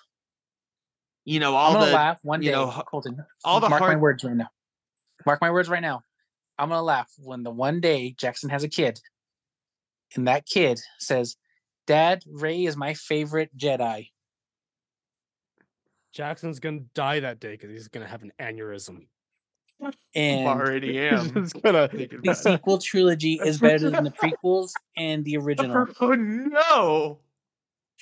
Oh no! Yeah, I probably would die that day. No, but honestly, no, I get what you're saying, but I think they still mostly need to just continue and do different things. I agree that they should just they should just move on. They destroyed. They didn't only kill Luke; they destroyed his character. Yeah. My general point is that the sequel trilogy happened, and trying to put so much effort into backstepping and trying to pretend like it didn't is gonna distract from what could be with Star Wars. Well, it's like right now they're doing a controlled fire of these shows are explaining the bigger aspects of open-end questions that were left by the prequel or the sequels. Yeah. Or trying to fix it, patch it together. Honestly, where I think Mandalorian is going and Ahsoka, all this is going, I think they're going to recognize. They're already doing stuff that's recognizing things with the sequel trilogy. They're recognizing Project Necromancer. Yeah, they're recognizing these things, the problems with the New Republic and all that sort of stuff. But they're doing it in a way where you can watch The Mandalorian. You don't have to go and watch the sequel trilogy to understand what's going on. But they're still recognizing that this is a part of the timeline, and we have to work around it. And also, like I said, they're building exposition of the sequels, especially with how easily the New Republic fell. What's so great though? It's a small part of the timeline. So if you choose not to care about it, you don't have to. That's also why I think they should really just go back and do a bunch of old Republic shit, because then they can. But I can tell you, this is going back to Mandalorian season. Going back to Mandalorian season 2. When Luke faced off and wiped the floor at the Dark Troopers, that was my favorite moment in Star Wars. Just like his daddy. That was awesome, yeah. Seeing Luke at maybe not the peak of his power, but just a powerful Luke, Jedi Master, how most people envision him, right? And also the training sequences with Grogu, seeing him be a good Jedi Master. Yeah. And just seeing Luke seeing Luke being a badass was amazing, but then seeing him be a good master, that's how I always pictured Luke. And even Mark Hamill, look at all his interviews where he says, I wasn't playing Luke. This was a different character. Luke would never do this. You would never abandon hope. He Mm. might have a fallout for like a year, but not 30 years. Yeah. Just real quick. Yeah. The one thing that I thought was pretty cool. I lost my train of thought. I just lost my train of thought. What I was going to say. Yeah, because you were trying to think about something cool about The Last Jedi, weren't you? No, The it Holdo was like maneuver. That was cool. Broke the lore, but it was cool. It wasn't that. There was something about I was about to say that actually, I thought was pretty cool, but now I lost my train of thought on it. Because I was trying to figure out how to word it so you wouldn't attack me to the screen. Well, I actually like The Last Jedi. I mean, yeah, they took very courageous choices of Luke. I don't like what they did with Luke, but it's still a way better movie. It's the best movie of the sequel trilogy. The Force Awakens just played it so safe. They had the same enemy faction, they had the same characters. Rey was literally from a desert planet. I mean, why wasn't she just also from Tatooine? Like at that point, like I don't know, but it was just the New Hope remastered. Yeah, it was. Last Jedi at least was bold in what it was doing. And then Rise of Skywalker backpedaled on that, but then just made a dumb movie. Rise of Skywalker is legitimately one of the really dumbest bad movie, I think. Like Rey gets the Sith dagger, and it just so happens to perfectly align with where she's standing, with the Death Star, where she's standing. Oh, I hate it. Force moves in mysterious just ways. The line, somehow Palpatine is returned, and because Rian Johnson decided to just kill Snoke, so they were like, "Oh fuck, what are we gonna do now?" Should have made Kylo the villain. They should have. I thought he was. I thought that's what they were gonna do. That was and they were like, killing off we Snoke. brought Palpatine back. And bringing Palpatine back, I know they did it in Legends, but I don't think they should ever. I think when Vader finally comes back to the light side, throws Palpatine down the Death Star, kills him, brings balance to the Force. He was the chosen one. Anakin was always the chosen one. But then bringing him back, that takes that all away. Yeah. Okay, but that's enough. Idea. That's all my sequel rants. I have a movie. I have a movie suggestion. Okay. We probably need to wrap this up very soon. Okay. Real quick. I have a movie suggestion that will satisfy a lot of fans and bring some new members to the fandom. All right. 2 words. Star Wars. Opening credits says Star Wars. Blue Milkers. Blue Harvest. No, like literally all they do is make a movie. Time for that was the working title. Hey Jackson, did you know that the working title of Star Wars: A New Hope was Blue Harvest? Blue Harvest. Yeah, that's a little Weekly Planet cut for you. Yeah. But no, they should just make a Star Wars movie about Star Wars farmers and Nerf herders about making blue milk. Uncle Owen. What about our idea of having as casting Keanu Reeves, and he just has a gun and dead dog and a dead dog, John Wick, and he just does John Wick, but in Star Wars. Oh, have you seen the new John Wick? Yes. No. Loved it. I told you I loved it. It was gonna be amazing. It's like my favorite action movie, maybe. It's right so now, good. My favorite thing to say is I have served and I will be of service. Yep. Such a good movie. You got to see it, Colton. I really want to. Yeah. Well, Jackson, I know it's probably almost bedtime for you. Get on Blu-ray. Yeah. Yeah, it is. And I would really like to go play Call of Duty and yell at some teenagers. But anyways, last thoughts on Mandalorian season 3. The whole season in general. Give us our reviews. Starting with Colton, then we'll go to Tristan. It was pretty good. I mean, it compared to season 2, I think I had higher expectations for like epicness, but looking back on it, I'm very glad that we got what we got. Yeah, to me, it felt very. Well, I'll give my thoughts. You go, Tristan. My only thoughts of season 3 is this is the way. This is the way. This is the way.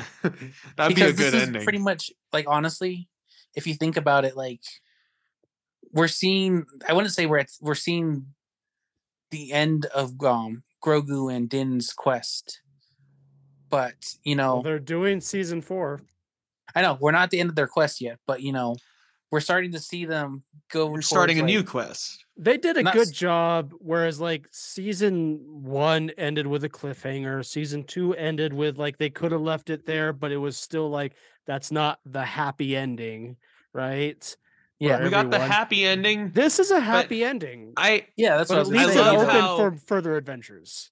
Like, well, Mando and Grogu are gonna go on more adventures, just classic adventures together, because now Grogu's apprentice, and he has to earn his rights. As much as I have issues, to put it lightly, with Thor: Love and Thunder, I still love the whole another classic Thor adventure, and that's how I think of this. It's we're gonna have another classic.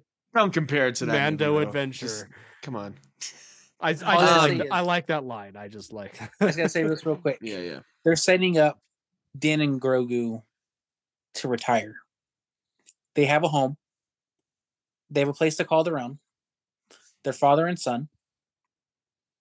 And Grogu's journey is just starting. Grogu's journey is just starting, yes. But like I said, they're setting them up so when they shelve them, we're happy with how they end. Mm-hmm. No, exactly. Unless whenever they're fighting Thrawn, Mando dies in a big sacrifice or whatever. Or maybe they because we know that's. Or they set it up where they can fight Thrawn and they defeat Thrawn, and then Mando's just like, we're gonna go back to our cabin. Well, you know what they're setting up for? Grogu clad in Mando armor, with the Force, with a lightsaber in hand and blaster. I want that shit. A murder machine. I want Grogu with a helmet and a blaster and his lightsaber. Oh yeah. Yeah. Yes. All right, Jackson, it's your turn. For me, the season felt like just a lot of side quests. I like what they did with Bo-Katan's character. And yeah, the last 2 episodes and the finale, tied it together. I really love that. It was epic. But it felt like they were just kind of taking a step back and waiting for Ahsoka to come out for that show. Yeah, maybe. Yeah. Because I felt like Dave Filoni was, on the verge of just reintroducing Thrawn again, but he's like, no, I want to do that in Ahsoka with the Ghost Crew, to make everything tie together. And we're getting a new movie. So I felt like this season kind of felt like it needed to just slow down, have some adventures, side episodes, but finish things off with Moff Gideon in a satisfying way. Unless they just bring him back. Give credit to Dave Filoni. I mean, we were talking to Jabos the other day, and I remember, I'm like, Dave Filoni is very good at kind of being reserved in his storytelling when he feels it's necessary. Like, he saves these big moments, because there's whole seasons of the Clone Wars that don't have like a giant big moment. Yeah. Like, and sometimes that's okay. It depends on what we get. Like, if Ahsoka ends up to be just more depends on what the story calls for. I'm gonna be a little annoyed, but it depends on what the story calls for. And when Luke returned in season 2, Katie Sackhoff didn't even know it was Luke. None of them did.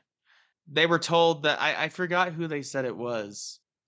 I think either Ahsoka or what's his name? Kanan Jarrus. That would have been ridiculous if Kanan Jarrus showed up. But then it was real quick. I remember. Okay, I don't want to spoil it for you, Jackson, but that would have been ridiculous. If you haven't watched all of Rebels. Oh, you haven't? Yeah, he died. Yeah. Okay. Kanan Jarrus is dead. Yeah. So real quick. Yeah. I know. So my favorite part ever is all the callbacks, but my most epic callback ever is when Kanan Jarrus sacrifices himself on top of Imperial fueling station, and when Grogu holds out the Force, pushing back that flame. that was what Kanan Jarrus did and regained his sight with the Force. So for me, seeing that was just like, oh was yeah. like, and so that was everything like, is. It's all it mirrors. circles. It's all poetry. It rhymes. But like with that, in that moment, Grogu was protecting those he loved, just like Kanan was. Yeah. And it proved why Kanan was an unorthodox Jedi, and why Grogu could probably never be a Jedi to what Luke was trying to make him, with no attachment. By removing attachment, yeah. I And love that's that. kind of the I failure love that of the Luke Jedi. gave Grogu the choice. No, I do like that, and That's because Luke very- obviously That's very in character of Luke, of learning from the mistakes of the previous Jedi Order. by But then in giving the him end, the he choice. falls back and falls into it again, kind of. Yeah. We don't think about that. We don't we're think about gonna, it. We're gonna ignore that, Tristan. Like I said, they should just ignore it. We're gonna, as we've all agreed, we're gonna recognize it happened and never talk about it again. Yeah. This is the way. Yeah. This is the way. But no, I like like, the season for the most this is part. the way. But this is the way. But yeah, I feel like they were just kind of taking a back step for what's to come. And out of all the new Star Wars movies, I'm most excited for Dave Filoni's for sure. Oh, same. Yes. Yeah. Same. Hell yeah. So, but Ahsoka, that comes out what in late summer, August, something like that, June. Is Yeah, it really that like- close? Yeah. I think it's pretty close. Yeah, I don't remember exactly when, but I think Jackson's right. Hold on, let me something Google like it that. Anyway, I think though, it's August. some pretty cool Star Wars stuff. I think they're slowly August. making Nice. up to the Star Wars fans for the big misstep they made before. I think they already have. I mean, they already have. So- Really, What mess up? Yeah. We like it. yeah, exactly. I'm just gonna go play KOTOR. For a little while, when they brought Luke back and everything in a satisfying way, when he defeated our Dark Troopers and he was doing the Anakin walk and everything with the hood, and like, I was like, okay, I do not have to think about the sequel trilogy anymore. Yeah. They gave me the Luke I Excellent. wanted. Yep. Exactly. Great episode. So, Great moment from Star Wars. I love it. Anyway, we should probably wrap this up, I think. and that's why Moff Gideon made sure all their armor was lightsaber proof. Oh yeah, he's like, I'm not gonna make that mistake again. God. But he also, like, he doesn't realize, like, you saw Grogu do it, just pushing Moff Gideon around with the Force. Like, really, with a powerful Force user, it doesn't matter what armor you're wearing. Yeah. The Death Star's power is only second to that of the Force. Exactly. All Okay, right. you said. Okay. Well, final Are we thoughts. ending it? Let's say 1 out of 5 stars. What would you rank Oh, we're doing a season 5-star 3 of The Mandalorian compared to the first 2 seasons? Let's do that. Tristan, you go first. Ooh. 4. This is the way. Okay. 4. This is the way. I'd agree. About a 4. Oh, you're not a 4.5er? No. Well, I was considering. I think season 2 would be a 5-star. Season 2 Oh, is the definitely. 5-star. Yeah, that was the So, 5-star. I think it's fair to say 1 this would be a 4. Yeah. So 1 was season probably 1, another 4. season 1 we'll figure Yeah. out whatever that is. Season 2, 5-star. I have spoken. Season 3, 4. This is the way. This is the way. This is the way. Yes. All right. Anyways, thank you, Tristan, for joining us on that. Always love Like I talking said, Star Wars people, with you. I fulfilled my yearly contract so I can have my name put back in sometimes Tristan 2. You did. And yeah, be sure to check out our Instagram at AllDrunkPod. Check out the Facebook group if you want. It's private now, but you can still join in. And give us a download or subscribe or whatever on your podcast platform of choice. Yep. Real quick question. That'd be appreciated. Before we go. What's Mhm. next week's topic? That's a good question. We're gonna interview your mom. Oh, geez. You'll see why I have so many issues. No, but honestly, we're kind of winging it right now. We're figuring it make out. a suggestion? May I make a suggestion? You can. Yeah, for sure. Bad Batch, but in the idea of the clones. What? Like the whole point, like clones in general, like favorite one, what do you think? What would you like to see them do? Or what do you think they should do? Because I think the clones are technically the first real rebels that gave the Empire trouble. They helped the Empire become the Empire. No, because they did Order 66. Oh, I'm sorry. Well, yeah, the Bad Batch clones.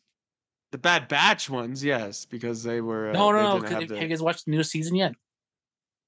I haven't. Okay, then never mind. Oh, we'll table that for later. All I know is that the clones were critical to the rise of the Empire. Yeah. Okay. No, I don't want to spoil it for you guys. But we'll probably also step away from Star Wars for at least a few. Well, I think Tristan's got a good idea though. Yeah.